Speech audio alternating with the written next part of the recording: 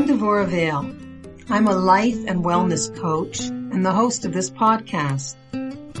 Welcome to Accessing Your Best Self, a space meant for exploring the wisdom of Torah and its practical application for improving our character. We're beginning the 14th bracha in the Shemona Esrei, another bracha that is talking about the future times. We had a bracha talking about the ingathering of the exiles to Kabish Shofar, Gadol, Lechirutenu, and then we had a bracha about restoring justice. We said that it was referring to justice, setting up courts in Jerusalem the way we used to have them. Then we had a bracha about the tzaddikim, and we had a bracha about getting rid of the Rashaim, of the wicked that try to undermine the Jewish people.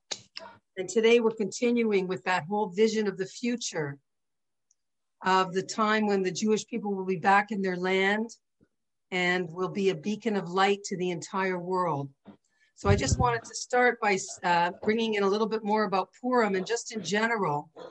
The world is obsessed, as we know, with Israel today, and everybody scratches their head in wonderment, because as we know, the little tiny land of Israel is as big as New Jersey, and yet the world seems to be obsessed with it. The greatest tyrants of the world have always seen Jerusalem and the temple in its day as their greatest obstacle to world domination. Rabbi Leff, in his book on Shemona Esrei says, history has demonstrated that this land, small though it is, has also been prized by the nations of the world, whether its location was deemed strategic, its natural beauty alluring, or its special qualities of holiness irresistible. Both ancient and modern rulers sought to conquer this land and make it their own. So we just read the Megillah, and the Megillah is an incredible example of basically all the tyrants through history. There's somebody who isn't muted. If you could mute yourself. Maybe Sarah? Not sure. Anyway, so Achashverosh in the Purim Megillah represents the tyrants that we've had throughout history in every generation. As we say in the Pesach Haggadah, Bechol Dor Vador, in every generation they rise up to destroy us. And the Megillah story, the Purim story begins with this party, this incredible celebration that's going on for 180 days. And the rabbis teach us that every single day of that party, Achashverosh would reveal 6 treasures that he had taken from the spoils of the temple. And the idea is that in order to rule the world, in order to become the ruler of the world, one had to destroy the Jewish people and their temple, which was considered the place that their God, so to speak, heaven and earth touch. And so this party at the beginning of the Megillah is actually celebrating the destruction of the temple. And that's why it's considered so outlandish that the Jews themselves are attending this party. There's another point about the temple that continues throughout the Megillah. Every time Esther invites Achashverosh to the party that she makes for him, Achashverosh always says these words to her. He basically says, Esther, I want to give you everything. I want to give you all that I have. Ad chatzi hamalchus, up to half of my kingdom. And the rabbis ask, why does he keep saying ad chatzi hamalchus?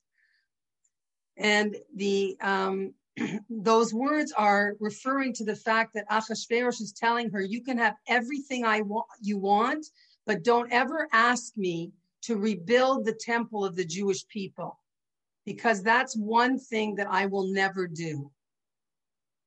So that allusion to the temple and its importance to the tyrants of the world, and it's a threat to them that we come and we rebuild it as we are meant to do in the future. So Jewish power comes from us being in the land of Israel. Jerusalem is the heart of the world, And the temple, the place where the temple was, is the place where we say heaven and earth meet. Heaven and earth touch. Okay, you know what? Let's read the prayer itself so that we know what we're jumping off from, okay? So the prayer goes like this. It's called Binyan Yerushalayim, Rebuilding Jerusalem. The Yerushalayim Ircha, Barachamim Tashu. And to Jerusalem, your city, may you return in compassion. Betishkon betocha kasher dibarta. And may you dwell within it as you have spoken. Uveneota bekaro b'yameinu. May you rebuild it soon in our days, binyan olam, as an eternal structure. V'chisei David mehera letocha tachim, and may you speedily establish the throne of David within it. Baruch atah Hashem, boneh Yerushalayim, boneh Yerushalayim. Blessed are you, Hashem, the builder of Jerusalem. Okay, so we're going to talk about this bracha and the words that are used in it, and about Jerusalem and the temple in general, historically, and as it pertains to us today.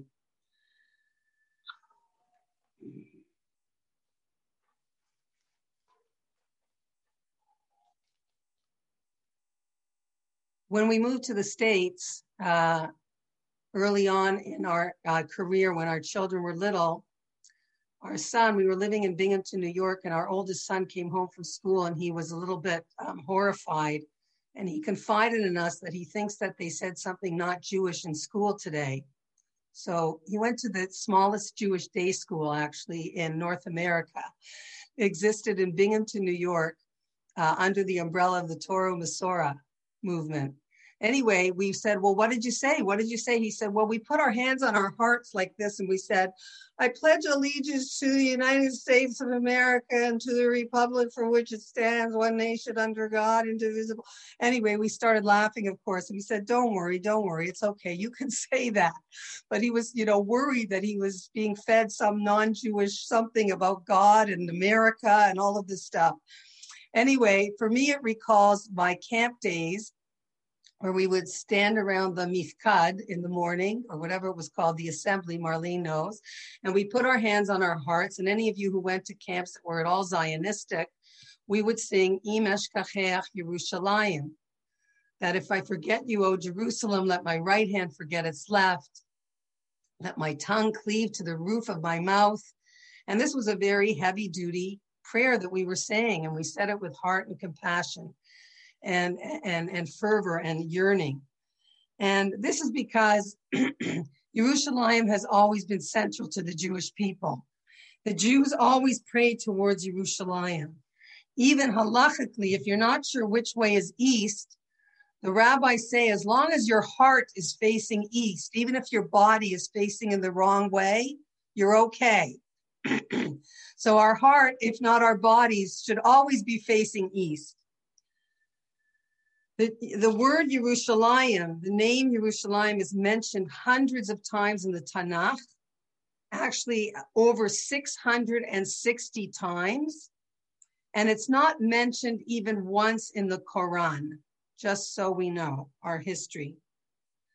This bracha was originally recited by the angels when Shlomo HaMelech completed the building of the Beis HaMikdash. But this bracha is also telling us that Yerushalayim is not complete until our Beit HaMikdash, our temple, is rebuilt. So when we go to Yerushalayim today, if you've been there recently, I mean, your mouth just drops open at the incredible amount of building that's going on in that city, and how the prophecy of Jerusalem being rebuilt, and the old men and the young children in the streets, and all of that we can see before our eyes that's happening. But we have to realize that even though physically Yerushalayim is being built up, it's still considered desolate in spiritual terms. Since the Mikdash, our Beit HaMikdash, the heart of the Jewish people, has not yet been restored. Now, according to the Talmud Yerushalmi, This bracha and the next one, Et Semach David Avdecha, which also talks about Mashiach and the restoration of King David's lineage and the Jewish people coming back to Israel. It used to be that these were one bracha. There were only actually 17 brachas in the Shemona Esrei, according to the Talmud Yerushalmi, but they split these two up.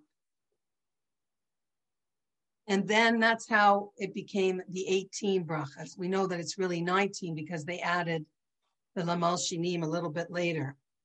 So there's 24 words in this bracha, and the number 24 represents the different forms of Hashem's four-letter name of Adnus. So we know that Hashem has a name that we don't pronounce, the Yud, the He, the Vav, and the He. So those letters can be rearranged, and it's very Kabbalistic, but basically there's 24 different names that can be made out of those names, which represent the perfection of God's mastery over the world. Also, the number 24 relates to the gifts of kahuna, of the role of the Kohen, which can only be fulfilled in Yerushalayim. Now, the bracha begins with the letter Vav, V'li Yerushalayim, and. So it's telling us that it's connected to the bracha before. And the bracha before was about the tzaddikim, the glory of the tzaddikim that will be truly manifest in Yerushalayim when Mashiach comes at the end of days.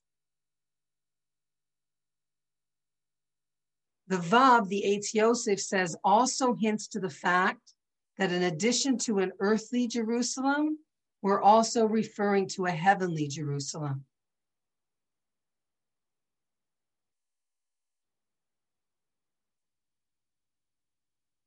And the next idea about the Vav is that it hints at the fact that Yerushalayim is not a value in itself, but rather the culmination and perfection of all the previous brachas. So it's only when everything else comes to fruition from the other brachas before this one that Yerushalayim can reach its spiritual potential.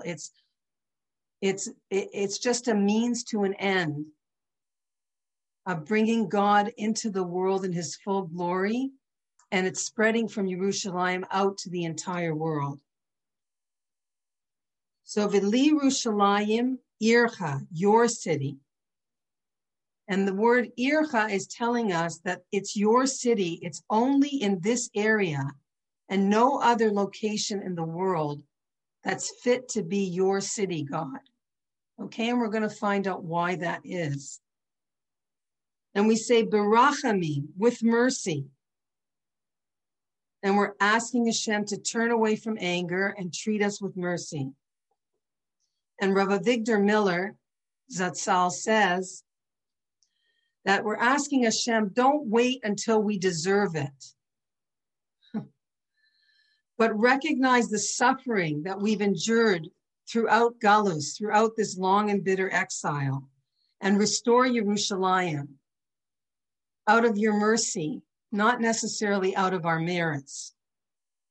It says, we're taught that when Hashem left, so to speak, he left in a fury.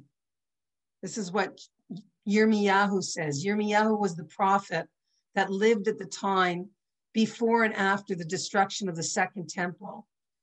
And the book of Eicha, Lamentations, is the book that tells us how Yirmiyahu warned the Jewish people for years and years and years about their behavior and the danger that lurked in the future of the temple being destroyed, but nobody heeded him. So it says that when Hashem left, so to speak, he left in a fury because of all the evil of the children of Israel. And the Talmud enumerates their crimes. Desecration of the Shabbos. These are just some of them. They failed to recite the Shema daily. They humiliated and degraded Torah scholars. They were corrupt in business and financial affairs. They were unashamed and unrepentant of their sins. They failed to rebuke one another for a misdeed. And of course, we know that there was sinas chinam. There was causeless hatred of one Jew to the other. Now, the second temple, of course, that is the main reason that it was destroyed. And of course, we say every year on Tisha B'Av that if it hasn't been rebuilt, it means that that sin has never been rectified. It's never been fixed. So we are still being called upon by God, if nothing else, to love one another. Purim is the holiday of unity. Purim is the holiday when all the Jews got together as one force and brought down God's rachamim upon us, and we destroyed our enemies through that act of tshuva, of unity.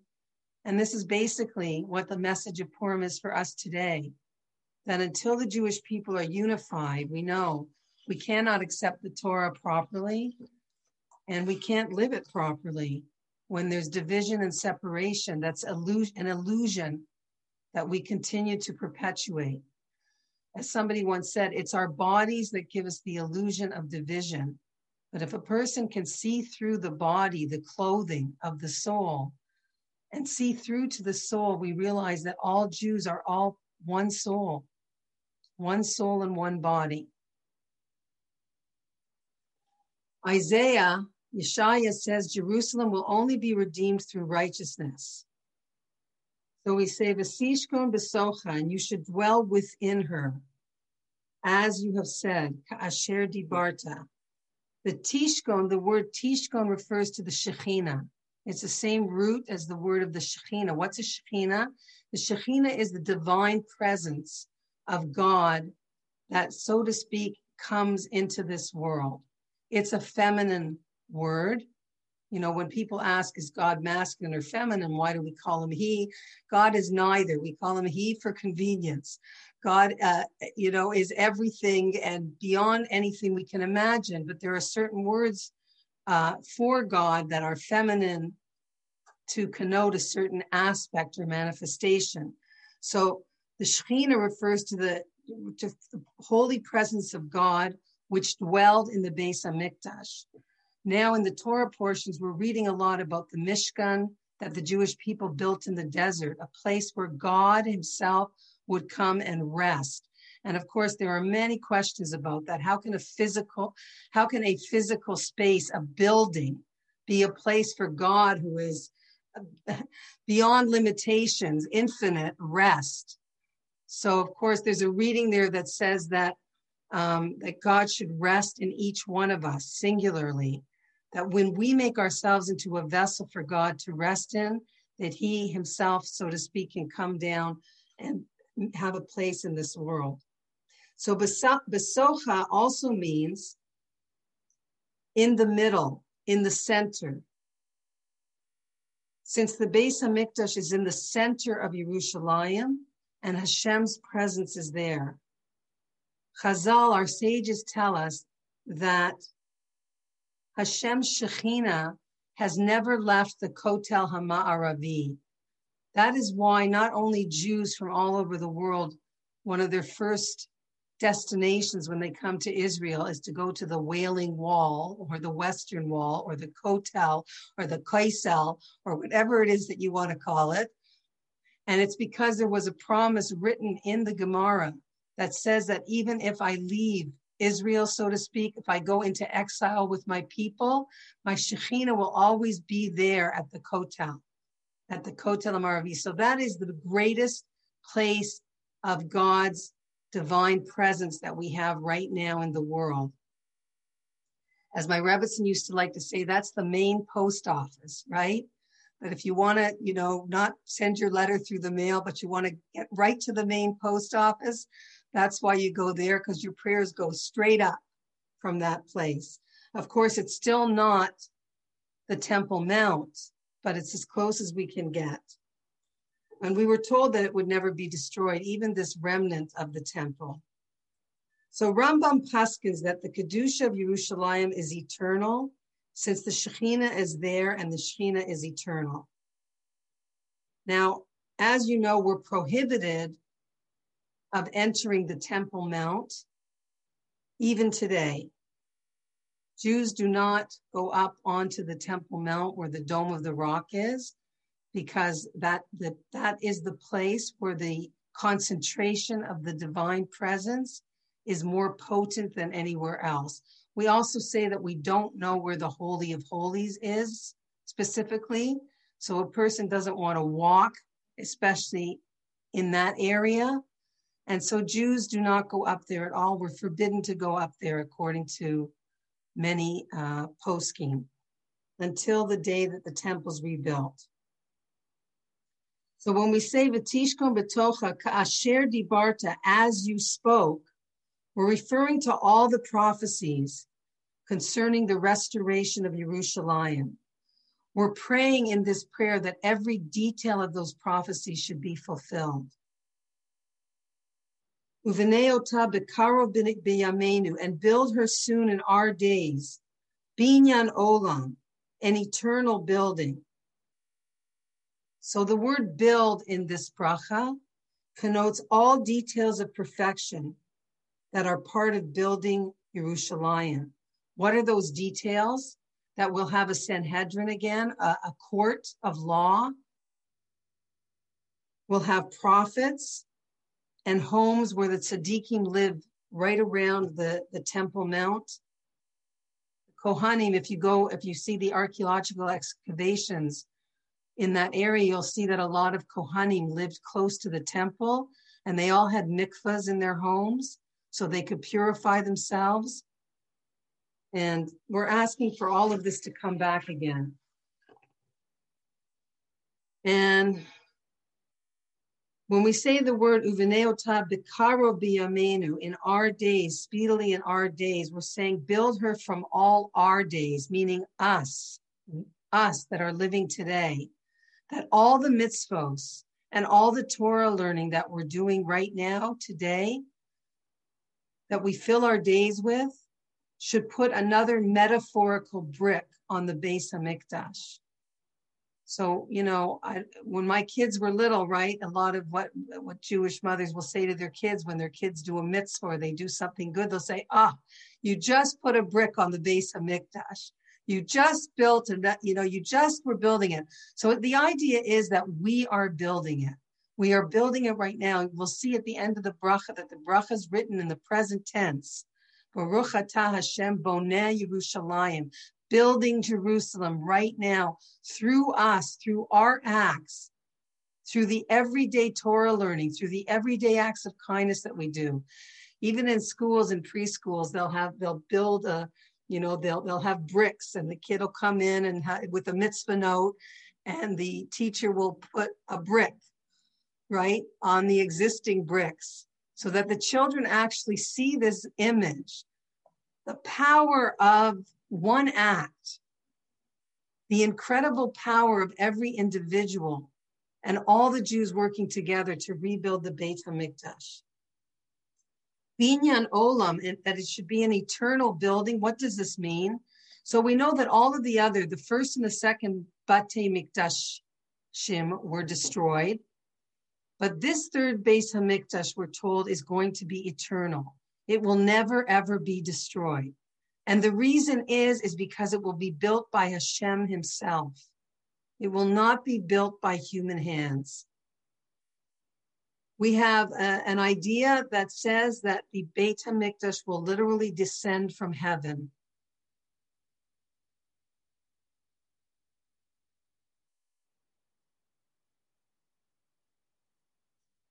Okay, Binyan Olam, an eternal building, also means we're talking about the building of the world.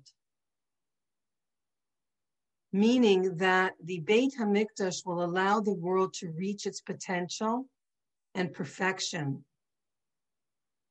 When Yerushalayim is rebuilt with the Beit HaMikdash at its center, the entire world will benefit from it. The entire world will be able to reach its perfection and full potential.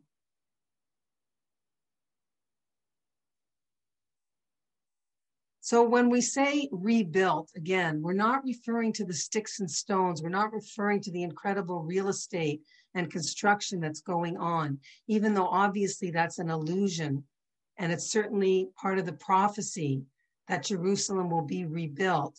But in this prayer, we're yearning for it to be rebuilt spiritually, because we know that Israel still has a long way to go in recognizing its mission in this world, in getting back on course, in realizing that what the founders of Israel said when they said, we will be a great nation when we are like all the other nations of the world, that they make a tremendous error thinking that.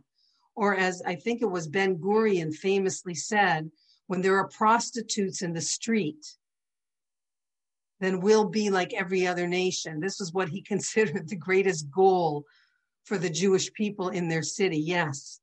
And unfortunately, that's who the running of the country fell to at the beginning of the state. The secularists who saw religion as outdated, as saw that being the obstacle and what impeded the Jewish people from being like everybody else. And if we could just get rid of this antiquated religion, we could be like all the other nations. And we know that even Theodor Herzl himself, who was an extremely assimilated Jew, married to a non-Jew, whose children never went on. I think one had committed suicide, and he had no dorot. He had no generations coming from him. He was willing to take Uganda in the early days because he had no clue, as much as he was moved by the anti-Semitism in the world and the Dreyfus affair, he had no clue that the Jews have a greater mission in this world than just, living peacefully, filling our bellies and having great technology and being the startup nation. And so this bracha is really addressing the true nature of what Yerushalayim and Israel is supposed to be to the rest of the world. So when we think that rebuilt only means rebuilt physically, which unfortunately is where a lot of Jews stop in their understanding of the Jewish people's role in this world, we have to realize, with this analogy of a patient, it's like a patient who receives an artificial heart. So he might appear healthy, but inside he's full of anxiety about this artificial device because it could be rejected or malfunction, because it's vulnerable to infections and susceptible to lethal side effects. Artificial is not the real thing. You can create an outer external vision of everything looks good, everything looks perfect, but if the inside is missing, then it's going to crumble. And so this prayer is talking about us developing the internal aspect of Yerushalayim together with the outside. We've talked about this before, that we need both. We need the external, but without the neshama inside the body, it's a golem, right? It's not real. It can't do what it's supposed to do. The heart of Jerusalem is the heart of mankind in general. And for Jews in particular, it's the Beis Hamikdash. The site where the Beit Hamikdash will be rebuilt is the same site where Adam was created. We're said that God took earth from the four corners of the earth and created man in this spot on the Temple Mount. And that's why all human beings, not just the Jewish people, are drawn to this point in the universe, because it's where all of humankind emanated from. It's where we all got our beginning. So Jerusalem pulls everybody. And at the end of the days, there are so many prophecies talking about how all the nations of the world will come there. And they already are. There are already many nations of the world who come there and sing and dance and recognize the holiness of this place. This is where God breathed life into man. The temple is the generator for all mankind. And after its destruction, it's like we have this artificial heart, which is weak and fragile. And basically, it's the idea that the whole system can collapse at any time without the temple at its center. In the future, all exiles will be gathered into Yerushalayim. It says in Koheles Rabbah, but yet it will never be filled. There's an idea that there will always be space for more and more people to come, right? We had this miracle in the temple. We're told that people would be crammed into the temple, but when they bowed down, they had a tremendous amount of room between each of them. It was miraculous. But there's all kinds of things talked about that there will be more than enough space for everybody, right? We know that in future times, it says that Israel will stretch like the skin of a deer, which is stretched over the deer's body. It says that it will stretch, that the mountains will flatten and the valleys will rise and the land will stretch in terms of its width and length. And it will be able to encompass all the Jewish people when they return, and more than that. Jerusalem will become the capital city of all the nations of the world, it says in Shir HaShirim. It will expand its borders till it reaches the gates of Damascus. Okay, Uveneosa Bekaro Biyamena Binyan Olam, V'chise Davi Mehera Lasocha Tachin, and may you speedily establish the throne of David within it. So why do we mention David in the bracha about Yerushalayim? Because according to Jewish belief, Yerushalayim can only be complete when a messianic king who descends from David HaMelech, sits on the throne in Yerushalayim. The full perfection of Yerushalayim will be achieved only when it is the seat of the Davidic kingdom. So Kisei David refers to Mashiach ben Yosef. There's two Mashiachs, by the way.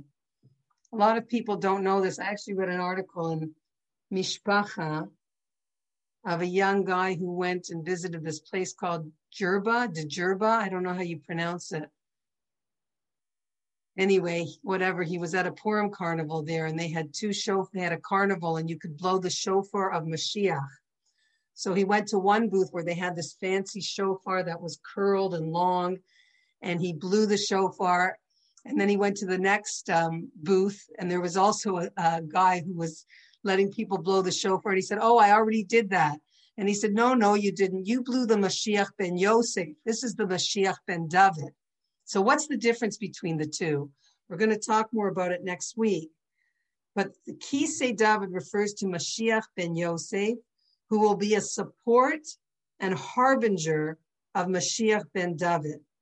Now, sources say that this Mashiach ben Yosef is destined to be killed in battle, but Jews can avert his death through prayer. Okay, so that's one opinion.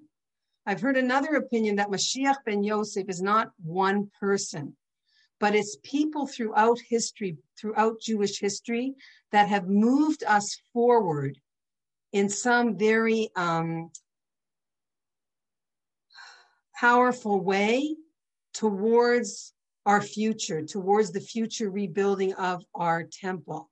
So, for example, even somebody like Theodor Herzl, who was not a religious Jew, who was really assimilated, who was a Tinok Shenishba, if you want, came from a very assimilated family, that there are certain people throughout history that move the Jewish people further along in our, and they might not necessarily, and this is what's called Mashiach ben Yosef. Okay. And then we say, Baruch atah Hashem bonei Yerushalayim. Blessed are you, Hashem, who builds Yerushalayim. And it's in the present tense, because the building of Yerushalayim is an ongoing process, like we said, that includes suffering and exile.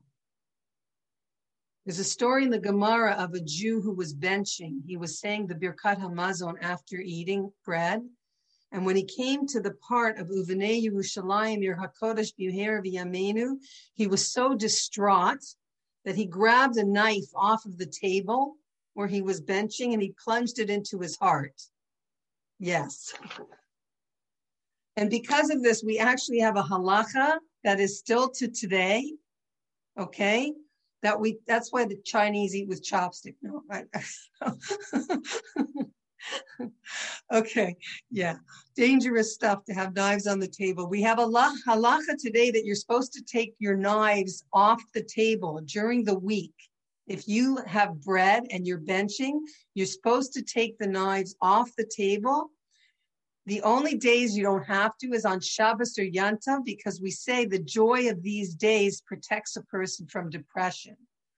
But somebody who really is sensitive and aches and recognizes and feels the pain and the suffering of being in galut, of being in exile, who really lives with a heightened sense of what we're missing, could possibly, let's say, come to be like this man in the Gemara. Obviously, this is an extreme case of somebody who really understood and felt what it is not to have the temple, not to have Yerushalayim built in the way it's supposed to be suffering and living in Galut. Okay, where did the name Yerushalayim come from? Where do we get this name of this city? So there's a couple of ideas here. The Medrash says that Avraham actually named that spot because that also was the same spot where Adam and Chava were created. It was the same spot where Avraham takes Yitzchak, his son, up to that mountain, to the Akedah, to sacrifice him. As a matter of fact, inside the Dome of the Rock, for those of you who have never been there, there's actually a huge stone. And, you know, the Arabs say this is where Muhammad took off on his horse, on his winged horse. But the Jews actually say that this is the stone, the foundation stone that the world was created from, right? Even in science, the idea of the Big Bang is that, not that I'm a scientist, please, but, you know, that everything began from one point and then poof, there was this bang and it just exploded. So, you know, anybody with a brain will ask scientists, yeah, so where did the Big Bang come from, huh? You know, like, no, they don't go there. They don't go there. But if you read and you understand the beginning of Bereshis, and people don't study the first 7 days of creation in any deep way because it's extremely difficult. And you really do have to know science to understand it. But what you do recognize is that the Jews, in all of the commentaries and the Zohar and the mystical writings, there's so much in there about the creation of the world as it pertains to science. And a lot of it lines up with what scientists have discovered. But this foundation stone that's there on top of the mountain is the place that we say, not only that Abraham put Yitzchak, but that the world began from scientifically. That was where the Big Bang started. So when Abraham was there in this place, this future site of the Temple Mount, this focal point of the city, he called it Hashem Yireh, God will see, Yireh. And this is in Bereshis, chapter 22:14. And the word Yeru, which is the first part of Yerushalayim, derives from this description. Now, prior to Abraham, the city had already had a name. It was given to it by Shem. Shem was one of the sons of Noach. Noach had 3 sons, Shem, Ham, and Yefet. Shem are where the Jewish people come from the word Sem, right? Shem in English, if you say you're an anti-Semite, right? In Hebrew, you say anti-Shemiut. Anti-Shemiut is from Shem, because the Jewish people came from Shem. Actually, the Arabs did too. They're also called Semites. You can be an anti-Semite and hate Arabs. Okay? So whether you're a self-hating Jew or you hate Arabs, you got 2 choices there, right? We're all called Semites. Okay, got to put a little humor into this class. But Shem was the son of Noach. He was the king of the city. And he also was known by another name of Malki Tzedek. Malki Tzedek, which means really a righteous king. He was a good king. And he called this city Shalem. Shalem means complete, perfect. Okay? So it says that Hashem did not want to slight either of these tzaddikim. So he put the name together. He put the two names together, and Hashem called it Yerushalayim, right? God will see, and Shalem, perfect. But we see that it's not really Shalem. It's really Yerushalayim with a yud there. Although you should know that throughout Tanakh, it's called Yerushalem. We're going to talk about that, why we call it Yerushalayim, but it's actually called Yerushalem. So the first question is, why isn't it called Shalem Yireh? Because Melchizedek, who was the son of Noach, came before Avraham, right? There are 10 generations, just for a little history for everyone. There were 10 generations between Adam and Noach, and 10 generations between Noach and Avraham. Okay? So Noach came before Avraham, so we should call it first Shalem Yireh. The name was already there. So, okay, we'll talk about that. One sec. Another question. Why did Hashem refer to Abraham's designation as Yeru and not Yireh? Why deviate from the exact name? And the third question, Shem called it Shalem. Why do we say Shalayim? Why do we add a yud? Oh, I better hurry up here. Okay, so as I said, in the Tanakh, Yerushalayim is mostly written without a yud, but even though it's written Yerushalayim, we pronounce it as if it has a yud. Okay? We pronounce it Yerushalayim even though it's Yerushalayim.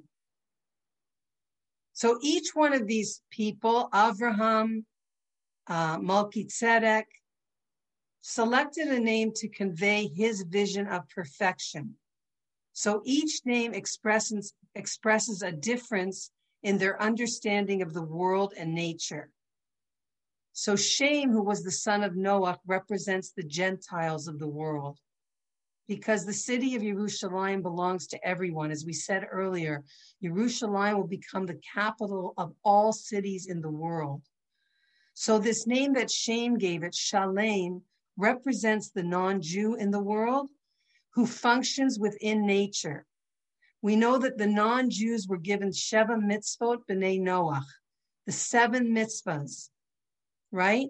If a non-Jew keeps these 7 mitzvahs, most of which are included in the 10 commandments, right? They don't have to keep Shabbos. They have one mitzvah that we don't have in the 10 commandments, which is that they're not allowed to eat from a living animal, right? Aver min achai, it's called. But they have other mitzvahs, like they're supposed to believe in one God and not worship idols, and they're supposed to honor their parents, and they're supposed to set up courts, justice systems. Very interestingly, when we were living in Binghamton, New York, the Chabad there is very big, and there's 2,000 Jewish students on campus there, many of whom come from the New York area. And they once brought this minister, well, he's not a minister anymore, but he was a minister, who took down his cross on top of his church in the deep Bible Belt south of America. And they became a congregation of B'nai Noach. They stopped believing in Jesus and they believed in the one God. And he came and spoke, and all of these Jewish kids were sitting in the audience. You know, it was just incredible. And he was explaining how they came to it, and that today, you know, people were asking me, well, do you keep the Jewish holidays? Like, do you keep Shabbat? So he was saying, we keep them, we celebrate them, but we don't have to do any of the halachot. We don't have to worry about, you know, turning on and off lights or any of these things. And they were in touch with Rabbi Gewurtz, I think, who was the founder of Partners in Torah, and other rabbis who would literally go there. I don't know whether they were in Tennessee or somewhere like that. They would go and study with them the parts of the Torah that they need to know. They had Bible study, of course, they studied the Torah, and anything that was relevant to them. They say, even with only 7 mitzvot, you can spend your entire life just studying those 7, and it's deeper and deeper and layered and layered and layered in terms of being a righteous Gentile. So there is such a thing. You can Google it. It's very, very interesting.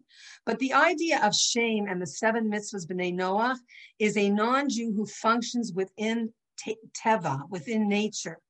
And the 7 mitzvahs are precepts that preserve the natural order of the world. They're in sync with God's plan for the world. They work with God to preserve the natural order. But a Jew, Abraham, who was the first, so to speak, monotheist, the first, he wasn't really a Jew at this point. Jews, the idea of being a Jew didn't come much later. He was a Hebrew, as we've said in other classes. He crossed over. He was a Hebrew in that he believed in one God. The idea of a Jew is that we have to transcend the natural world. We have to elevate the natural world to greater spiritual heights. We have to bring the world to its ultimate perfection. And it's represented by this mitzvah of Milah that we have that the non-Jews don't have. When do we do Milah? We do it on the 8th day. The number 8 always connotes above nature. 7 are the 7 days of the week. 7 represent Teva. But we Jews go above nature, right? As I've said in other classes, when God takes Abraham outside and it says, look at the stars. When Abraham is wondering, is he ever going to have a child? Is he ever going to have somebody he can pass on this Torah to? And God says, come outside. And the rabbis teach us, God is telling Abraham, you do not live within the parameters of nature. The Jewish people are outside and above, like the stars, the laws of nature. We can live above the stars. Lemala min hateva. We're not ruled by the stars and the horoscope and the astrology the way non-Jews are. Now, if we choose not to exercise our power, then we Jews will live under and within Teva if we don't understand the incredible power that we have to go above it. This is why so many Jews can't be satisfied and have this spiritual hunger and run after all kinds of cults and different kinds of religions and isms and philosophies, because it's very hard for us to fill ourselves spiritually. Our container is much bigger. Bigger doesn't mean better. Bigger means different. And when we don't fill that container, we feel that we are restless, that we can't be at peace. We can't be emotionally and mentally and physically in every way in a place of shlemut, shalem. We need the yiru. God will see that we will strive above nature. So Shem ben Noach saw the perfection of the city, and he called it complete and perfect. Abraham only saw it as a means to an end, right? All that gorgeous construction that's taking place there. So what? It's just a means to an end. Otherwise, it's an empty skeleton. It's an empty building. It has no neshama. It has no heart. The heart is artificial and weak and open to disease unless it becomes the true flesh and blood heart. So Abraham saw the city as not an end in itself, but rather we use it to achieve a perfection that's greater than physical flawlessness. We use it to invest it to become a city that is a manifestation of what emanated from it from the very beginning of time, right? The purpose of the world. God creates the world with Adam and Chava, with the Big Bang. There was a purpose. Before God created the world, he looked into the Torah, we're told. The Torah was the blueprint for creation. Just like an architect, before they build a building, they lay down the plans. They figure out where everything's going to go and what purpose there is to it all. God looks into the Torah and creates the world. You know, if we would take the world back to its complete spiritual source, it would literally just turn into the Torah. Right? Okay, Abraham calls it Yireh, also which means a meeting place where God and man can meet, where God scrutinizes the service of man as he endeavors to perfect himself and the world in order to reach the domain of holiness. Yireh, God will see. The Vilna Gaon says it's a promise that the children of Abraham will see Hashem there. The divine presence is eternally there. And this word Yireh will inspire every Jew to an awareness, right? The word Yireh means to see, to be aware. Yirat Shamayim, right? We say Hakol bidei Shamayim. Everything is in the hands of heaven, except for one thing, Yirat Shamayim. That's within our free will, whether or not we'll see, whether or not we'll apprehend God in the world, make him visible, bring us into our lives, create a relationship with him. That's up to us. God can't do that for us. God's presence is always there in Yerushalayim. Even today, the Shekhinah is there, but not nearly the way it could be, right? It's on very low voltage. It's on low volume. You have to turn up your hearing aid to hear it, right? But the idea is that, you know, we want it to be loud and clear and emanate from there to the whole world. I don't know, I wrote down here, I guess I gave this class many years ago, but my daughter, I guess, was in Israel on her seminary year. And I guess I was speaking to her and she said, Ima, I can't spend Shabbos anywhere else but Jerusalem. I can't go anywhere else. Maybe I said, you know, I have a friend in Zichron Yaakov. I have a friend here. Why don't you try them? She said, no, I can't go anywhere else. Every Shabbos that I spend in Israel is precious, in Jerusalem. And she even said, I davened Vasikin at the Kotel this past Shabbat. Vasikin is the earliest time you can daven. Okay. Oh my goodness, we have to finish. Yerushalayim is a dual city. It's the part we see is the physical part, but it has a spiritual twin. And one day they will merge and form an inseparable entity. Today, the Yud is emitted from Yerushalayim, but this Yud represents the spiritual Yerushalayim, to which we are not completely privy. We read it Yerushalayim, even though it says Yerushalayim in all the sources in Tanakh, as anticipation of the future when the Yud will be there, when there will be the spiritual and the physical together. Okay, the Torah promises that when we use this land for spiritual purpose for which it was created and given to us, then other nations will not covet the land. Because Eretz Yisrael and the Jewish nation were singled out for one goal, and that is to use all the material and physical creation for spiritual goals. The material world is just a means to an end. The Jew knows how to elevate it and make it godly. It's like, you know, the nations of the world, they want our piece of land. It's a puzzle. Why have all the nations of the world coveted this small little piece of land, which for thousands of years didn't grow anything, which was swampland, which was desert, which was arid? Yes, it was in a good place geographically in terms of trade and everything else, but it didn't make any sense. So God says when the Jews live on the land properly, when they live according to the Torah, when they live in the land with it as a means to the end, there won't be any coveting, because how will the non-Jews look at it?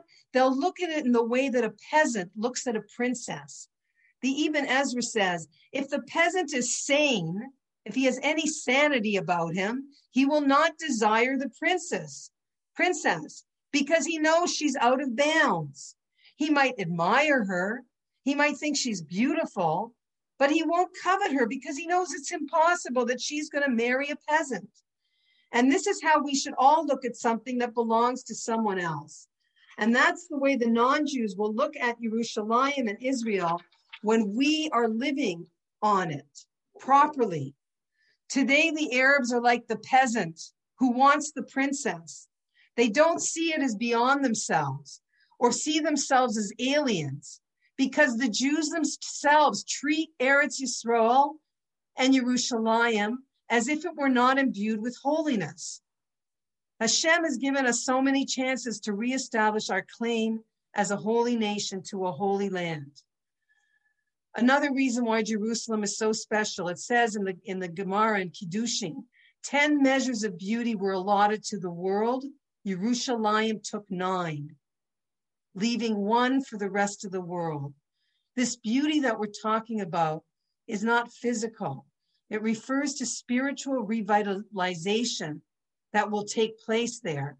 It says that when Yerushalayim will be rebuilt, there will be no such thing as depression, only joy.